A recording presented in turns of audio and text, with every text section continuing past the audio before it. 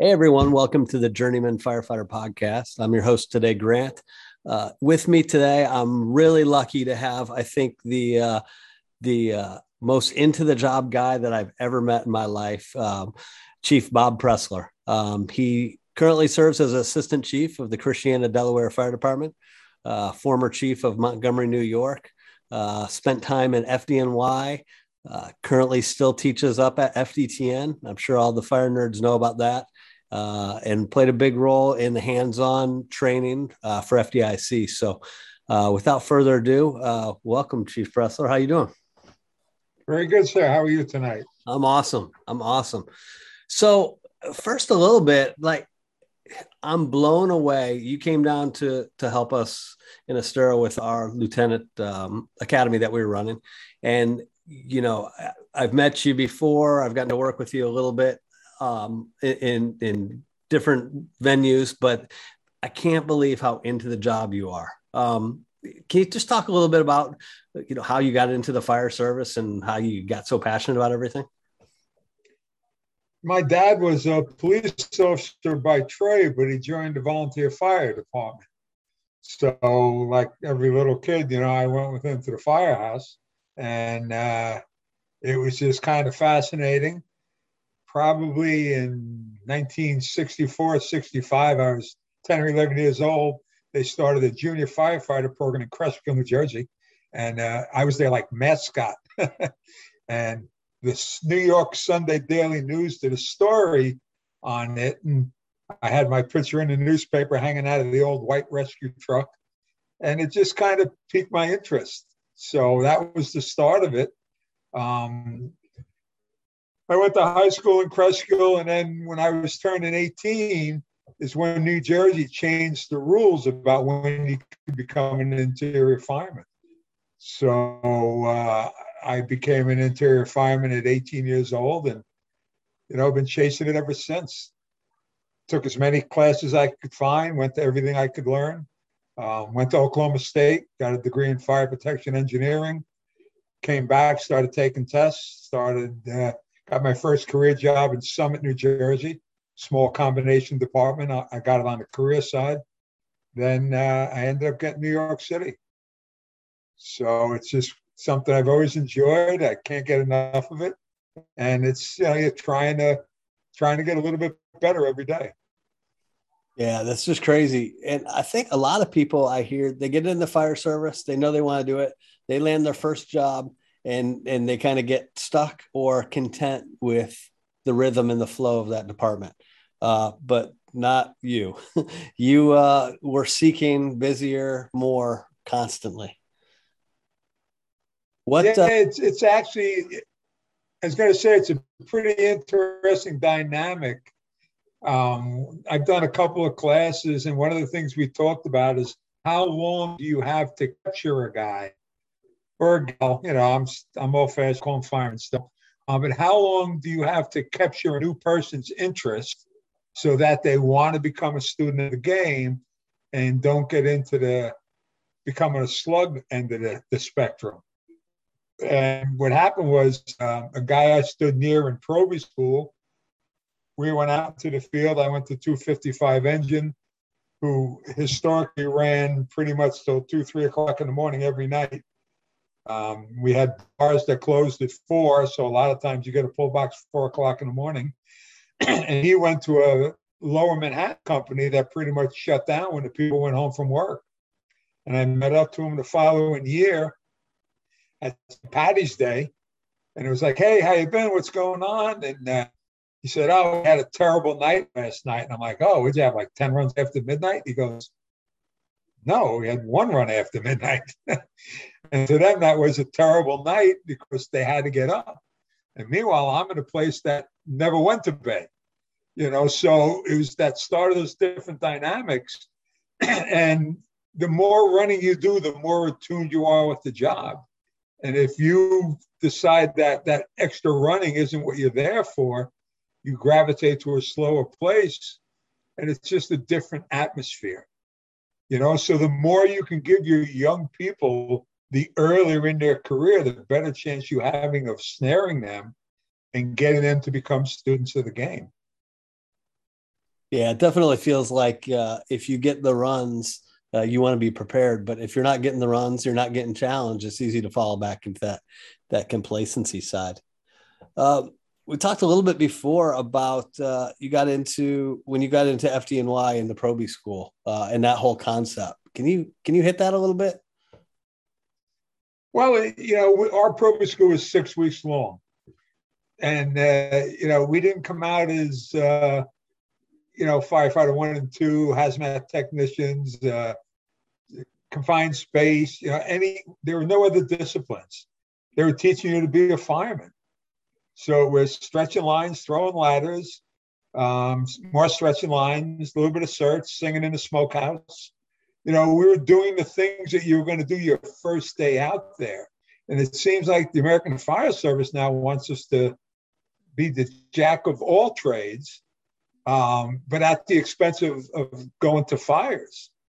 And, a gentleman I know, he went to a place and he was in school for 26 weeks. And in 26 weeks, they went into the burn building, I think it was 3 times. And he came out with, all the different certifications.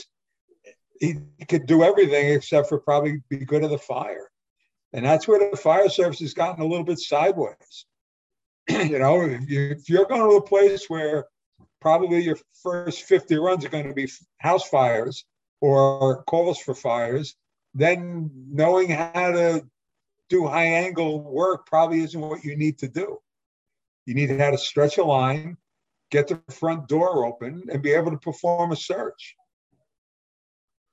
So what is, do you know what Proby school is now for FDNY lengthwise? I believe it's up to 18 weeks now. There are some extra things. I believe now they're going to come out as firefighter 1 and 2. And, even that, this national standard, we always laugh. If you take the National Registry EMT, can you be an EMT in all 50 states? And it's absolutely not. They call it that, but that doesn't mean you can do it in certain places. So firefighter 1 and 2 might be great to have, but what does that do for the place that you're going to work? Or are they going to go volunteer? The things they taught you may not be the things that you do in that particular fire department. So, it's just, we've gotten so caught up in being qualified and having all these different certifications, we've lost sight of what we're supposed to be doing. So how did you guys, I know we talked a lot about Christiana, Delaware, and you guys seem to have stuff very dialed in there. Great group of guys, getting some work. When we sent some guys up to FDTN, we got to marry up. We were on the engine while they were on the truck and vice versa. So it was cool to work with those guys. How are you guys onboarding people, and what's that training program like? Well, what we look for is for you to have the basics of firefighter 1. Because it never used to be called that. That's had a lot of different names. And then we teach you our way. So we don't want someone that has no training whatsoever. We want them to be able to wear a mask. And then we take care of pretty much the rest. But it's the same thing. We're not going crazy about what they're able to do.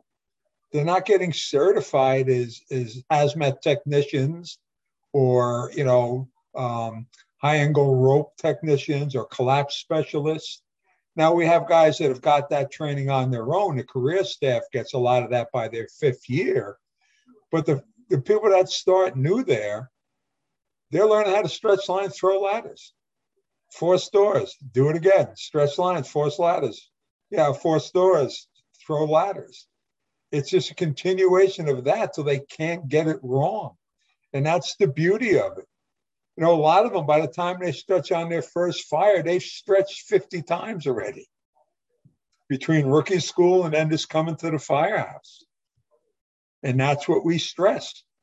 Be real good at this. There's enough guys around that have a little bit more skills or classes.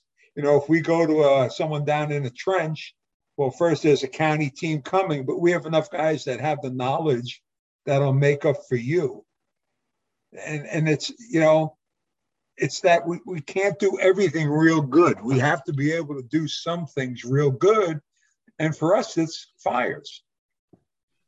How did you instill that culture at Christiana, or was it already there, or how'd you get to that? It was there because it's always been a busy place. I would think the only thing that's changed since I've been going there is the disciplines of the companies. You know, the truck always had been very disciplined. The engine sometimes not so much. And now, you know, everyone has a job that rides the fire truck, and they're held to that job. You don't see the hydrant man grabbing the nozzle. And if he does, he's going to be talked to. You know, I mean, the discipline is what separates fire companies from each other. Being able to do the job you're supposed to do in spite of what everybody else is doing. We talked a little bit about FDNY and whatnot. Can you talk about the discipline in FDNY and like job specific tasks, tool assignments, and all that? Yeah, everything in New York City is written down. So, you know, the engine bulletin, and in fact, you know, the engine truly never had a bulletin. It was just about getting a line in service, and they talked about the nozzles and different things, but there was no engine bulletin. That is an engine company, you know, book. But the truck was always specific, told you by position, what tools to take, what your job was, how to get to where you were going to go do that job, and then how to do it. So there was no, well, I thought I was supposed to go do something else. Well, no, you had the can, you're supposed to be here. You were the OV, these were your options. This was the roof man, you were going to the roof. So it was always very specific, you know, by position. So when you were a young firefighter in the truck, you usually had the can. Then you'd graduate to the bar, you know, it's the irons. Then after that, the roof, and then finally the OV. And all those things had specific things you had to learn in order to be able to perform those functions. But it was all written down. So how guys listening say, that sounds awesome. You took FDNY, the discipline, you guys are using that stuff in Christiana. How does Joe Blow in an average size 3 or 4 person rig, small department, can they take that same concept? Well, that would have to start with the company officer, because most small departments aren't going to write anything down.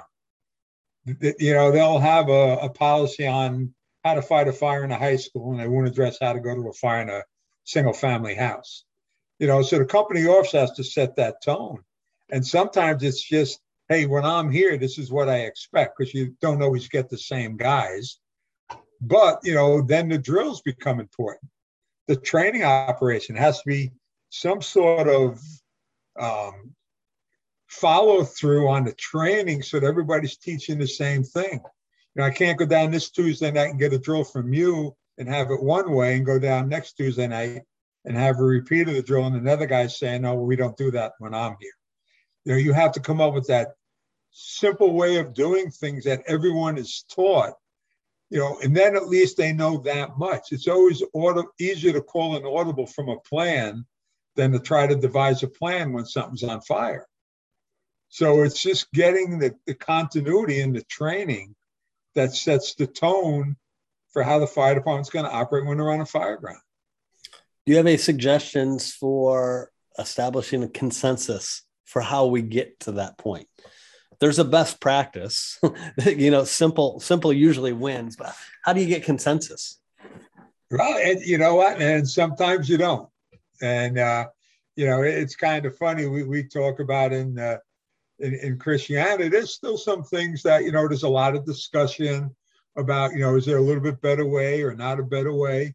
And one of the things we tell the young firefighters, if you're in doubt, ask the boss that day. Who's riding up front? Say, hey, you know, we talked the other day about whatever it is, you know, what do you want? If you're the company officer and you have different chiefs, sometimes you have to ask the chief, you know, hey, chief, you know, I know you're a little stickler for anything else I need to know. You know, the fire service is interesting. You'll never truly get consensus unless the fire chief or the training chief or someone puts their foot down and says, no, this is how we're going to do it. And then all the training has to be to that goal. But if there's no true leadership, then there's a lot of freelancing and people are just doing what they're doing. And sometimes you may not get the answer you want. Then you have to work with what you're given. Do you have any suggestions on keeping the training fresh? Like best practice seems to be best practice. I know we've been doing pretty much the same training schedule year in and year out. And we do the long stretch drills, the short stretch drills, the vertical stretch drills. We do the search months, and it's the same thing. But how do you keep that fresh for folks that are like, oh, we're doing this again, I know it?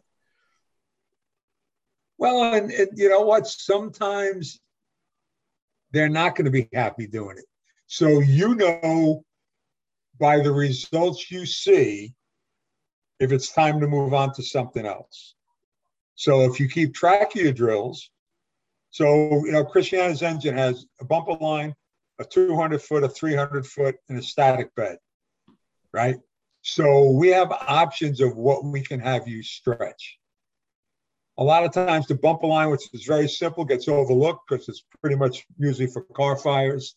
The 200 is the bread and butter, most private houses right off the curb. You know, the 300's apartment houses. Then the bundle, you have to estimate the stretch. So within each of those, you know, is simple stretch with gear, time to get the line in place, call for water, mask up. So you can add things to it. But each one of those, so there's 4 different stretches that realistically you can do without gear on, just to go through the motions, with gear on, calling for water. You can get 10 or 12 drills on the exact same thing by varying what they're doing. You can do all of them without, you know, gear on in one day. Then you add the rope stretch. Then you start talking about standpipe. Then you start talking about, you know, all the other options, a 2.5-inch hand line. So if you break down the engine skills by the amount of hose beds you have, I'm not going to tell you that it's not going to get boring, but, you know, very rarely does everything go exactly how you want it to. And when it does, that's when you throw the curveball. All right, we're going to the 5th floor, one of your hotels, right? We're going to have to stretch the standpipes out of service. How much hose we need to get to the 5th floor? How much hose we need to cover that building? What if we pick the wrong staircase? You know, and sometimes they don't actually have to go out and do it.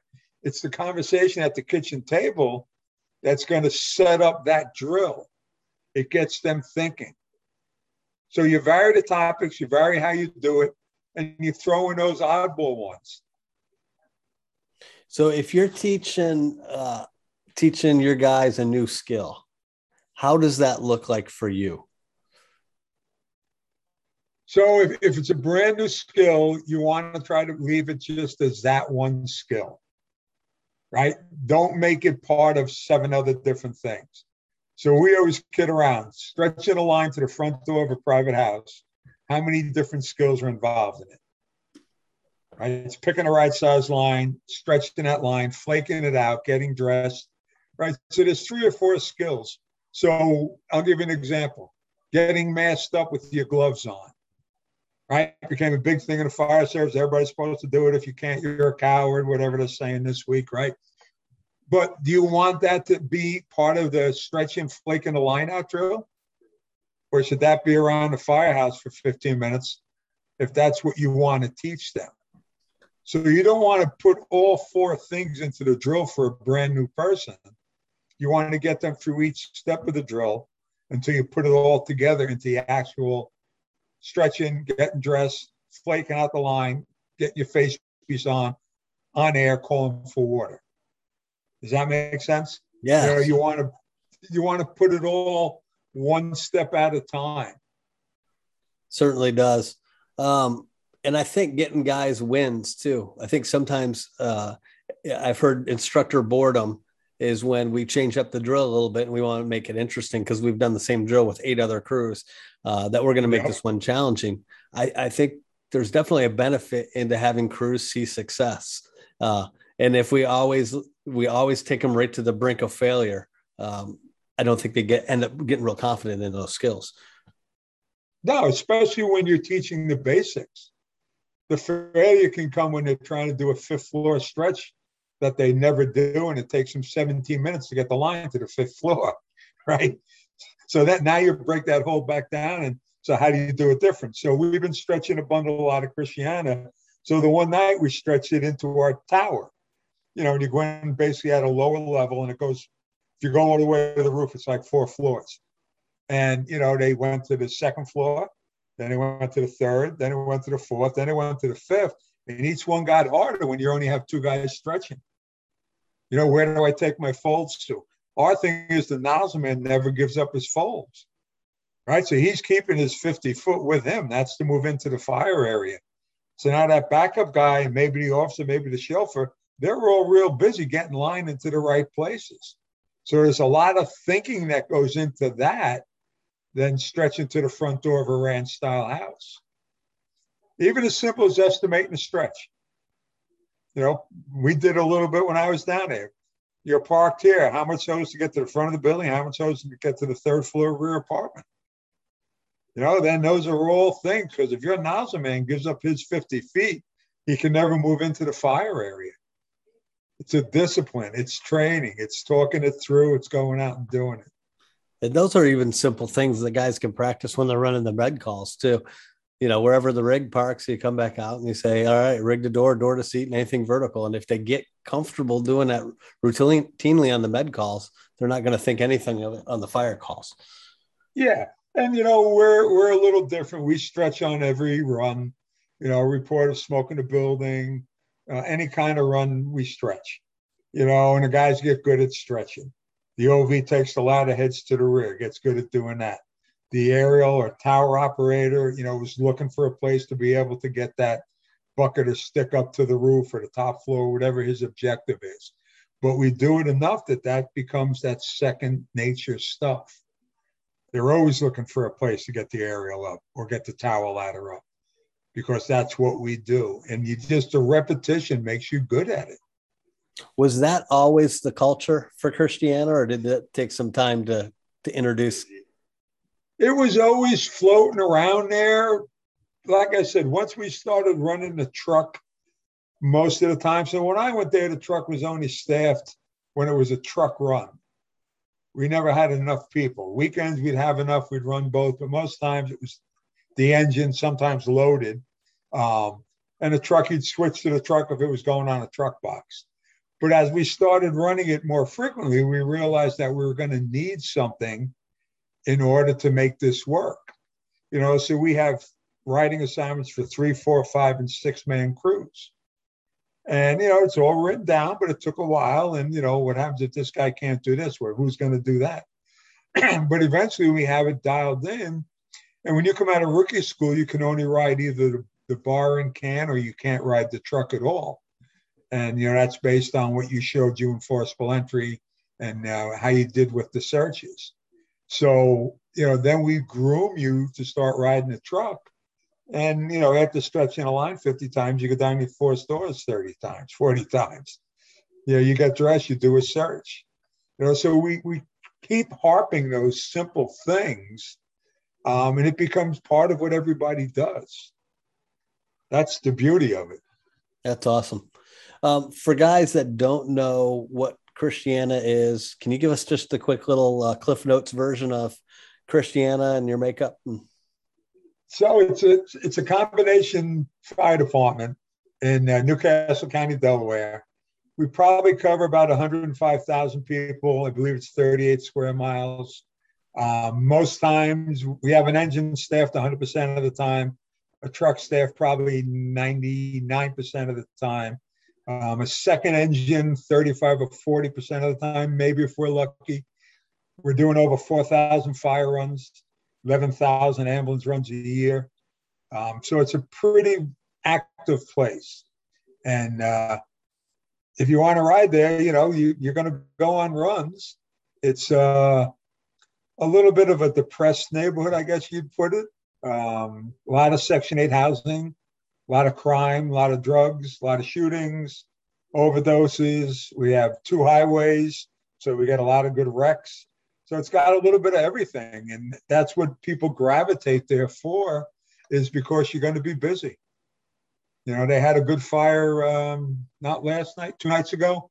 They were the third due engine and the second due truck. Third due engine had the exposure to themselves for a while, had the whole attic going, a side-by-side duplex. You know, so there's some good stuff that happens there, and that's what draws the people to come to it. That's awesome. So I got to ask, well, I kind of know the answer, but I want to ask for everybody else. Why do you keep doing it for as long as you have? What's the draw? Well, you want to go to one more fire. I mean, I think the fun part now is I'm riding with my son whenever I can. You know, so my son's going to have 5 years in Wilmington, Delaware, which is a small career city. Basically 6 engines, 2 trucks. It's 5 engines, 2 trucks in the squad, but the squad acts like an engine if they're first due. So I get to ride with him. He's a captain now in Christiana. The night he got voted in as a fireman, I was his engine officer. I took him to his first fire, which was a lot of fun. And now I've gone to fires where I've been the truck boss. He's been the engine boss. And now I get to run fires where he's, you know, usually the first due engine boss or the first due truck boss. So it keeps me going, you know. And what's it about? You hit 50 years yet in the fire service? This is my 50. I started in 72 as an interior fireman. And you're not just hanging on at 50 years. I was with you and Chief Lombardo at Fort Lauderdale this past year, and we're doing some live fire, and I'm expecting, being the younger guy, I'm going to get to go in and do some stuff. And you guys are like, hey, we're going to go in and take the first few rounds. You can go in when we're done. And like 3 hours goes by and neither one of you come out and you just absolutely smoke eaters, loving it. That's crazy. Well, but there's more to that though than just us being in there though too. We always take great responsibility for the other instructors and the students. You know, so one of us will always be at the fire. You know, we've done this forever. We were out in California earlier this year, you know, and anything we did, if it was on fire, one of us lit and one of us was on the safety line. So that's part of it. But yeah, you know, you do it until you can't, I guess. So get into the live fire a little bit, because you guys been doing live fire for a long time.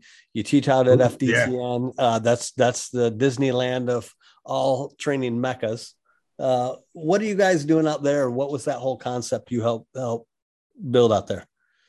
So Jimmy McCormick had the idea for FDTN. You know, we were just the starters that went with him when he opened. It'll be 20 years next year, actually. And Timmy Klett did a lot of the engine procedures. I did a lot of the truck stuff. And we built the class around it. But we built it sounds silly, but we built it around the same things we were all doing. You know, someone didn't say, hey, did you ever do this on the door? And everybody goes, wow, that's amazing. No, it was all the simple basics. And the thing about Jimmy's is the fires change. When you go to engine 1, truck 1, you force doors, you stretch lines, you go to apartment fires. When you come back for engine 2, truck 2, you force tougher doors, you throw ladders in harder places, you cut holes in different places, and the fires become bigger and you get to use 2.5. So, you know, we build on everything that we do, but it's all based on the basics. You know, so he's got a great place going there. And no one's ever come and said, wow, this was terrible, I don't want to come back. Well, people have done it, but they weren't firemen.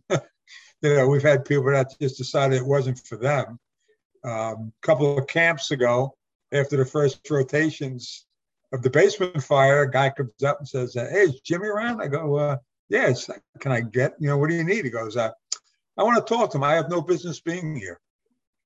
You know, and very honest guy, and he was in way over his head.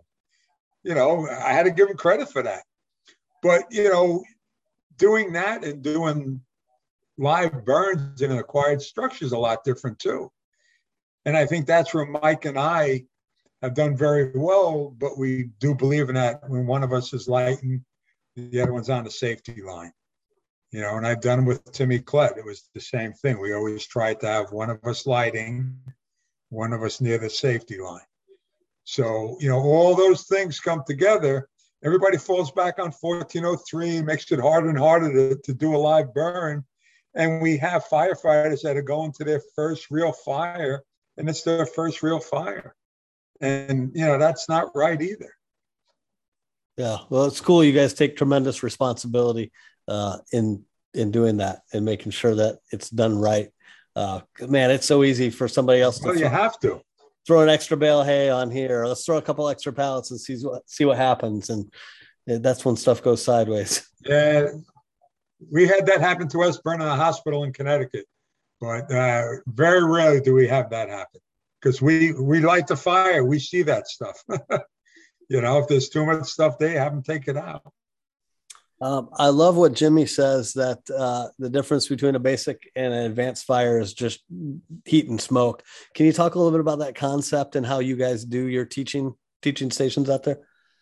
Yeah. So when you go to Engine One, Truck One, it's good for new firefighters, guys that, 1 to 2 years on the job in slower places. But we've had guys that go through with 15, 18 years on a job and said they wish they had done it 18 years ago. But all we do there is we set up a program for you to learn those basic skills.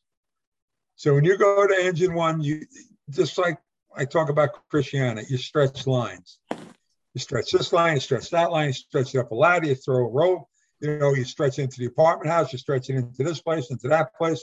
It's all about stretching lines and efficiently getting one line in operation. When you do the truck, it's the very basics. You force the doors. We talk about power tools. We do searches, and it's the interesting thing is we get firefighters from all over the country there. We've been doing that. I said next year will be 20 years. We used to use this little trailer. Now we're using, it's a ranch style house. We're basically using 3 containers deep. That's 24 feet. And we're using half of those containers. So it's 20 feet, maybe 22 feet.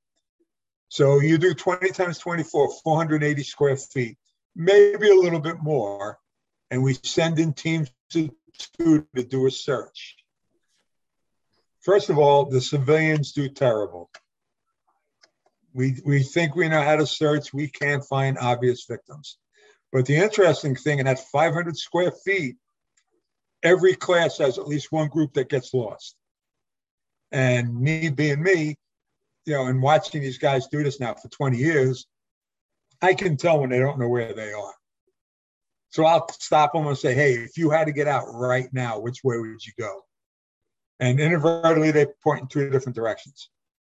So then I go, all right, who has faith in the other guy or faith in yourself that if this was turned into shit right now, you could get out before you burn to death?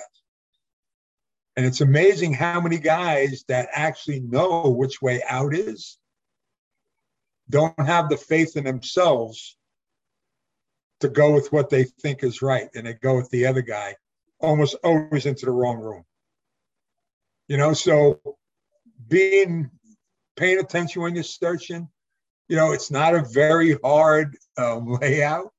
It's really simple. The only thing that's odd about it is the hallway, which you would find in a ranch style house, is wider.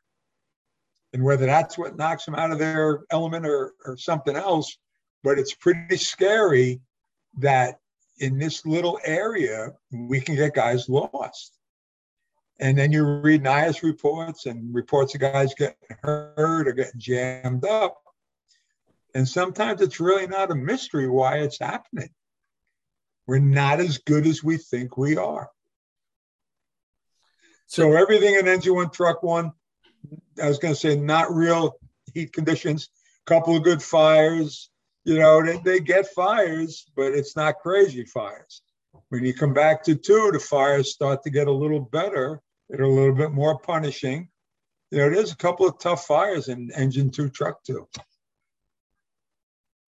That's crazy. I got to experience that in fire combat a couple years back, and my buddy John Lockwood and I always laugh when it's the auto body shop fire. And man, we had wind blowing pretty good that day, and literally the smoke was triangle smoke coming out of there. So anytime we see somebody say they got a tough fire, we go, "Yeah, but was it triangle smoke?" Because it was triangle Blowing smoke. 15 feet away from the building before it would break up, right? Oh, yeah, so Yeah, that's our. they're tough fires, but they can be done.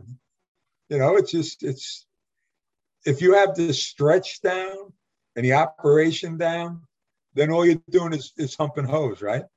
You're moving enough hose to get to the position to put water on the fire. If you haven't talked about that stretch or practiced that 2.5-inch stretch, it goes in 15 feet, makes the first turn, and it sits there because nobody's bringing line. It's not rocket science. It's pretty simple stuff we have to be good at. Yeah. So I've got a couple things in my head, but I want to hear from somebody that's been watching this for 20 years.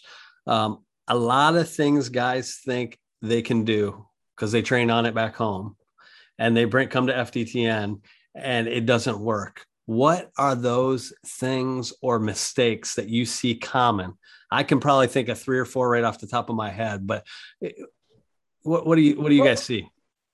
So the biggest thing is, when you look at your response area, right? So I was down in your district, and most of your fires, it would appear to be, are going to be in ranch style houses, right? So you guys get pretty good at that because there's not a lot of curveballs. So I think that's a lot. It's true for a lot of people that come to FDTN. They've pretty much dialed in their operation at home, but our buildings throw a bunch of curveballs at you. And you go back to the simple estimating a stretch, standing in a position saying the engine's here, we can't get any closer. I need you to get a line to the second floor of that building or through this gangway to the ranch style house or the garage in the rear. How much hose do you need? And I think that's what does a lot of people in, that we all of a sudden put them in a building that they're not used to stretching in and they're not confident in their skills. So it turns into a shit show. That's probably the most common one. What about flashlights? Pacifiers, right? That's all they are. Everybody likes to wear a flashlight on their chest. They turn it on, they get in smoke, and all they see is a glow. And, I started calling them a pacifier. You look down, you go, oh, I'm still here because I can see my light. But the problem with that is you can't see anything else. So once we moved them to the chest, they became more of a detriment than they are a help. We always used to wear them on our waist so they weren't flashing up here. They didn't block your vision of rollover or fire trying to look around the corner. And then when you crawled and got down low, it was aiming at the floor, but it never really was in front of your face. Once we all went to these, chest mounted lights, all you get is this big orb of some kind of light. And it makes you comfortable because you see something, but it keeps you from seeing the fire. So we tell the engine, no light. Truck, if you find something that you need to identify, turn it on real quick. But the better you can get without the lights, the better you're going to be. That being said, what kind of light do you carry, or did you get Mike to start carrying, or what do you got? I know flashlights have their place, but yeah, so it's funny. We used to carry the Sears 6-volt lantern. That was first. Then Chicago started carrying divers lights.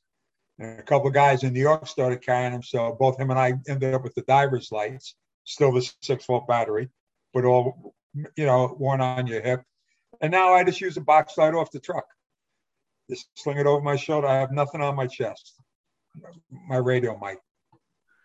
What about speed when you can't see and you're feeling heat? What do you see that happens, that the difference between the speed at FDTN and the speed that guys are drilling, maybe with the candy smoke or when they have visibility? Well, they're invincible when there's no conditions, right? Right. And how many places vary where they do their searches? So you go to your academy You got a room that has a bed in it. It's a square room, right? Everybody knows the room. So you go charging in there. You go to the one place they can hide the victim, but then you add smoke. And we see it a lot with the forcible entry at FDTN. You know, the first time you do the doors, it's a blue door out in the middle of the garage. Then you move into the prop and you do it without your face piece on, then with your face piece on, then with smoke, and finally with smoke and heat. And at the end, you know, we've added a lot of stuff to your plate, and you thought you knew how to force the door until it got hot. The other thing we found out there is that, you know, gap set force, too many guys were spending so much time on the gap. If the gap didn't win, they were done. So we stopped teaching the gap. We make guys force it just with the fork. And you ought to see that show. And especially by the time you add the heat and smoke. But we're creating better people at forcible entry because they're working on tough doors. They're not working on the door that they can easily, you know, gap it and crack a piece of wood.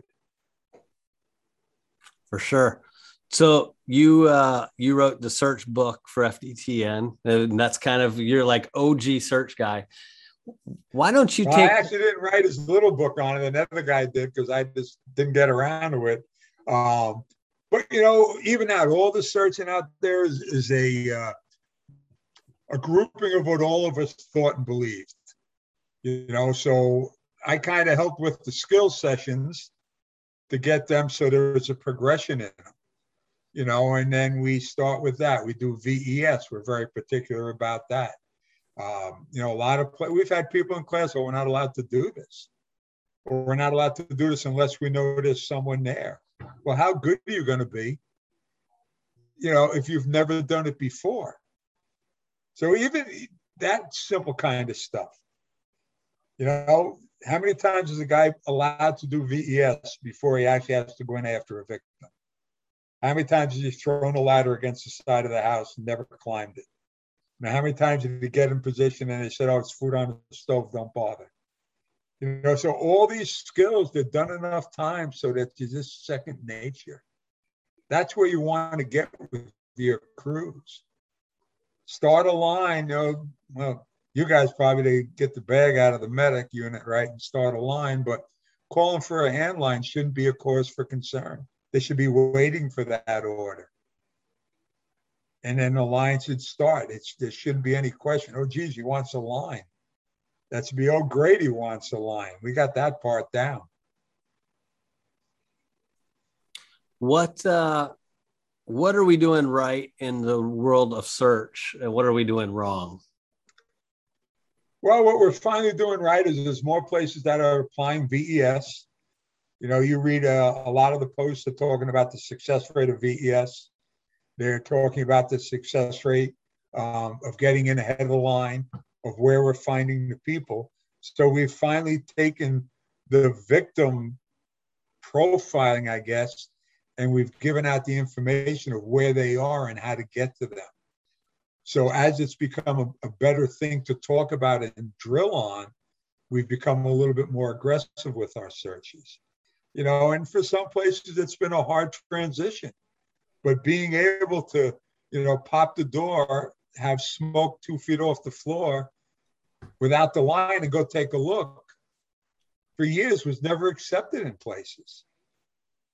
You know, so I expect the truck to go look, especially if they've got a can man. Now, if they open up the door and it's to the floor and it's violent, they're probably not going far without the line, right?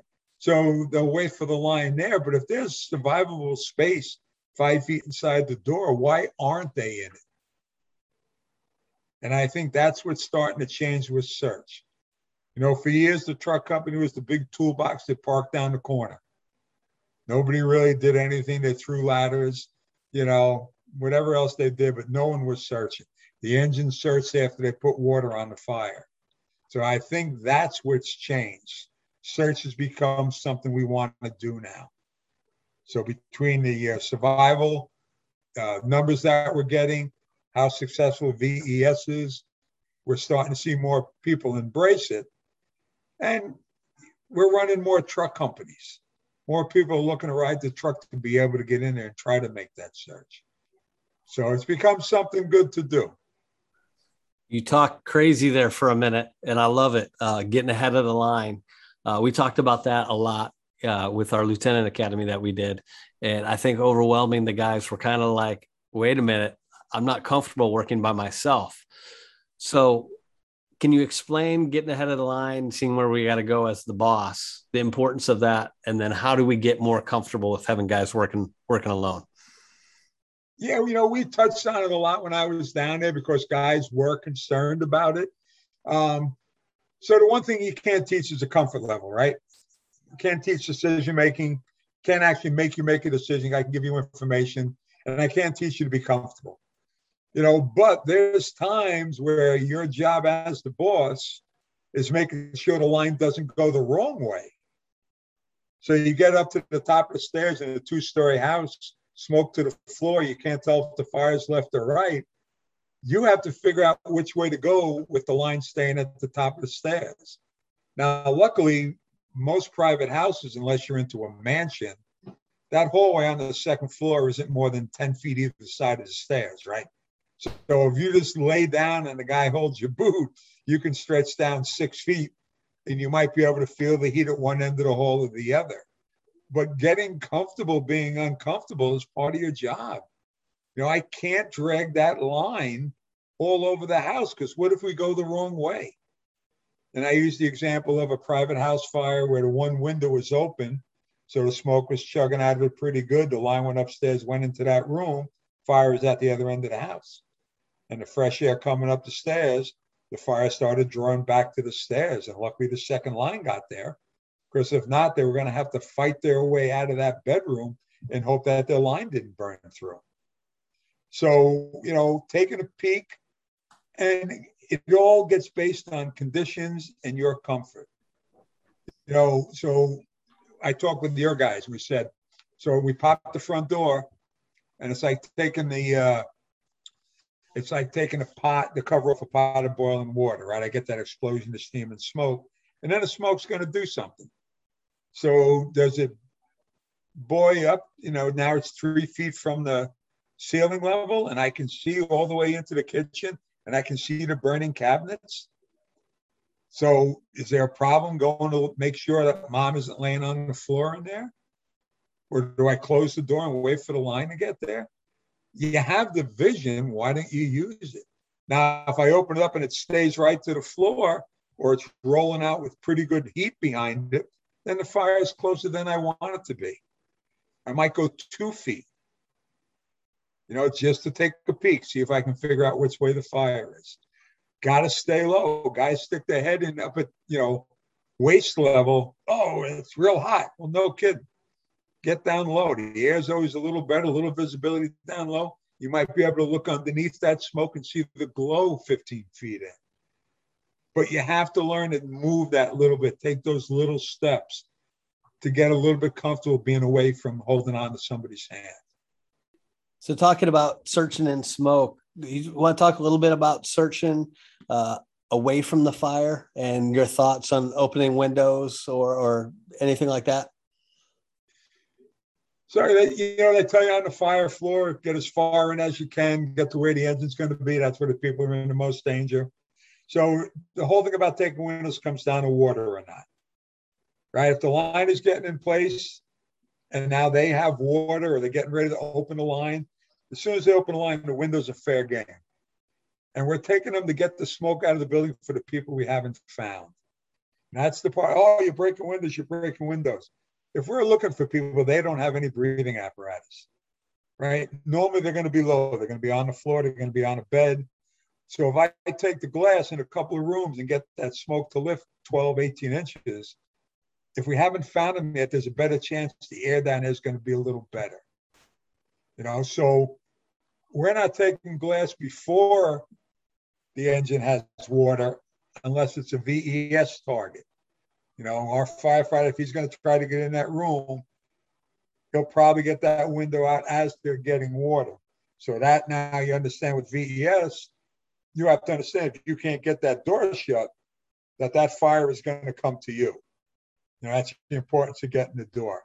But as far as searching back from the line, if I'm passing the engine and that line's charged, which it should be, we charge our line down the front porch for a first floor fire, considering the whole first floor could be the fire area because there's a lack of doors, a lot of doorways, but lack of doors to isolate the fire. So if that line is on its way to me and it's charged, windows become free. Yeah, I think NIST and UL did a lot of good things, but they got us so afraid to open windows and change vent profiles that I think a lot of guys just think the house is going to explode. Once we get no water or not enough water, again, there's so many variables in it.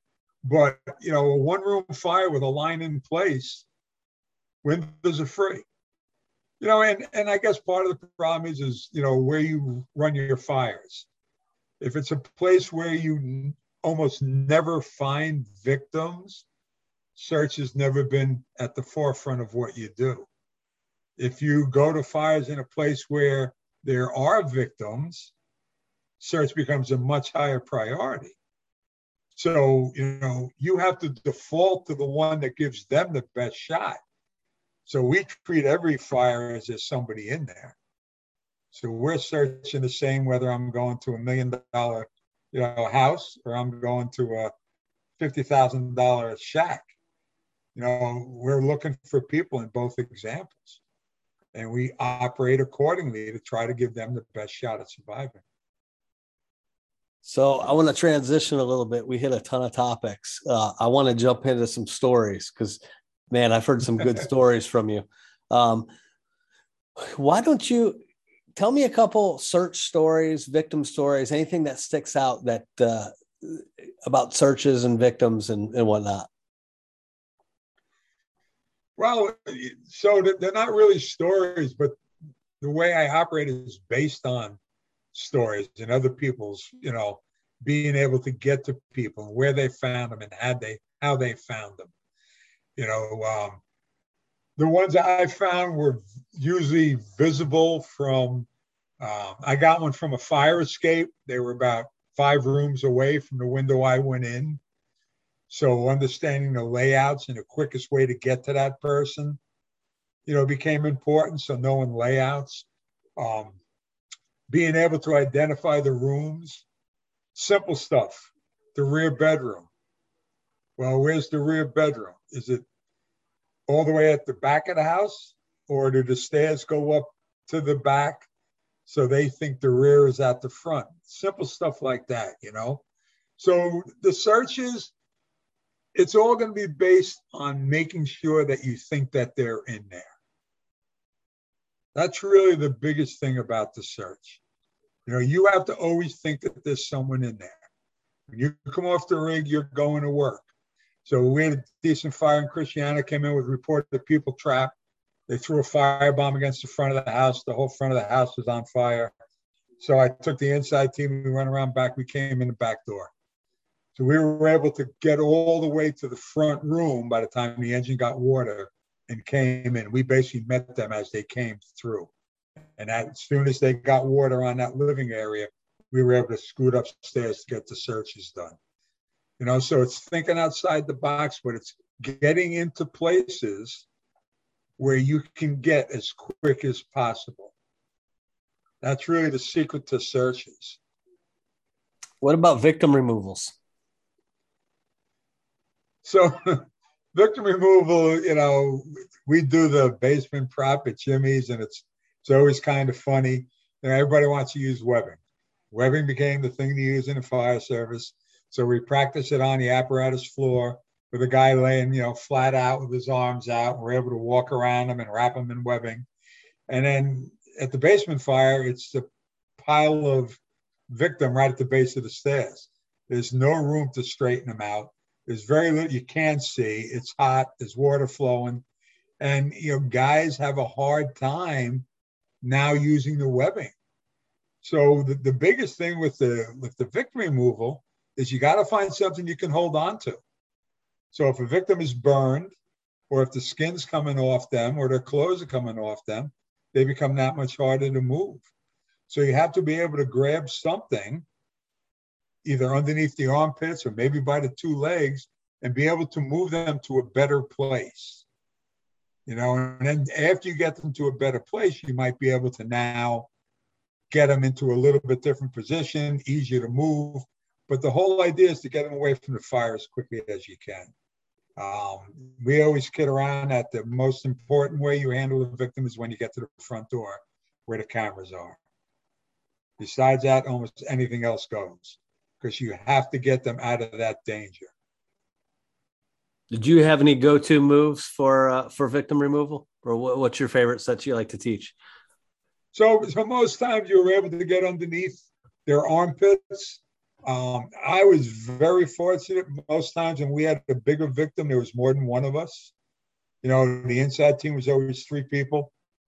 So there was always someone else close by.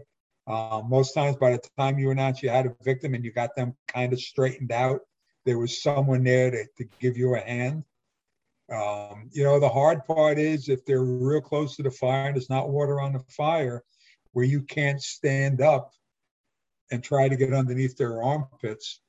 So some people have had luck with an arm bar, just locking their arm against yours and pulling on their arm, possibly dislocating the shoulder, but trying to move them that way.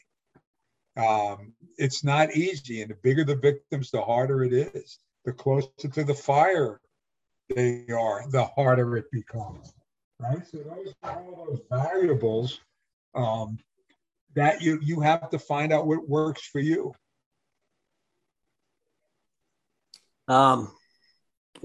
Give me your funniest fireground story.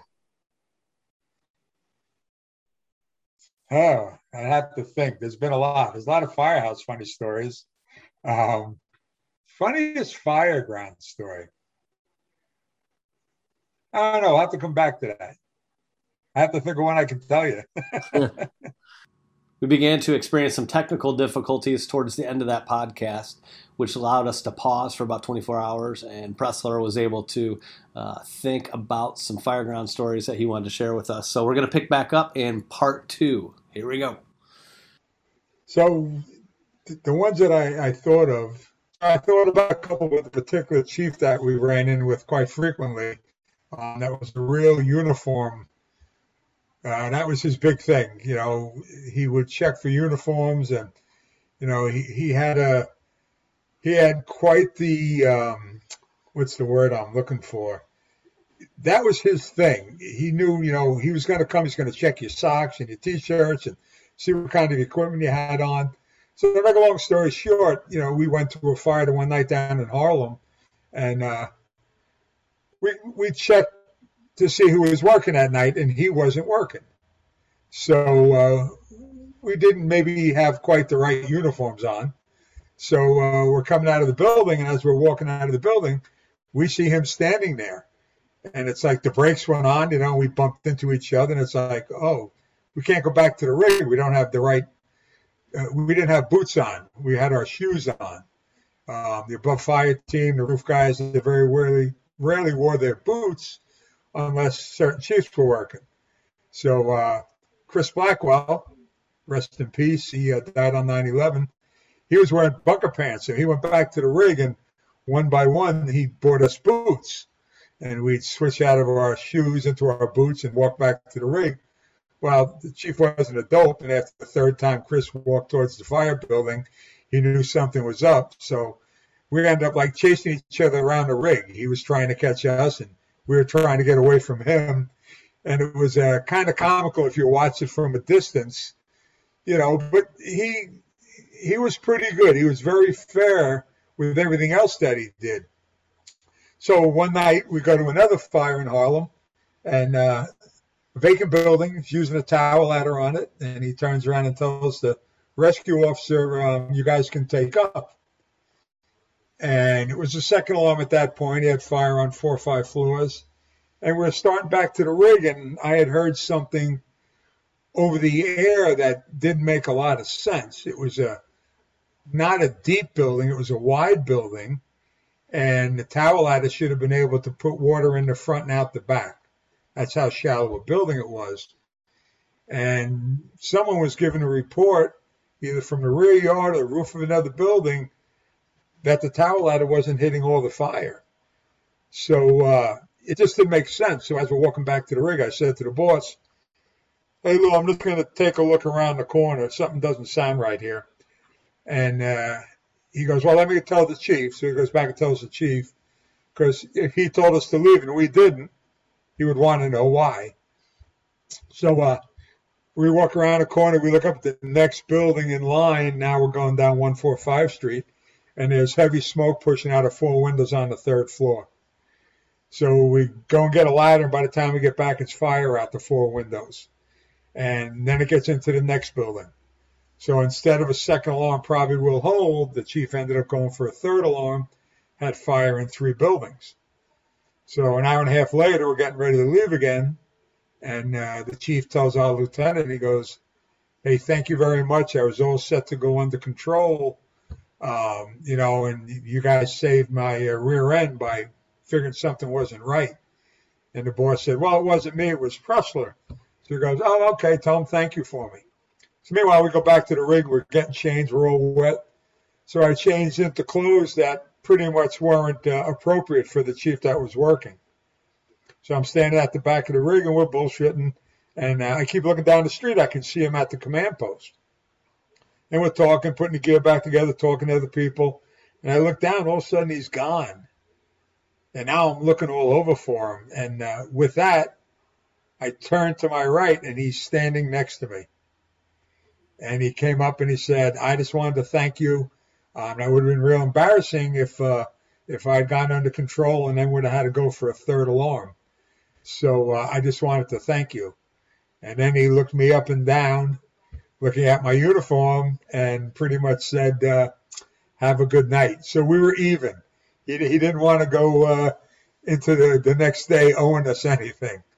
So, but he was a very fair boss. He was a good boss. He just wanted to make sure everybody was dressed right. So we had a couple other run-ins with him, but all pretty good. I love that story. There's always a uniform Nazi among us in the chief world, it seems. So that was pretty cool. Give us a good search story, something out of the norm. So I was working in Brooklyn at the time. We had a fire in a frame up near 248 engine, and we got in as the first new truck. 2-story flat roof private dwelling, entire 1st floor. The whole front porch is a sea of fire.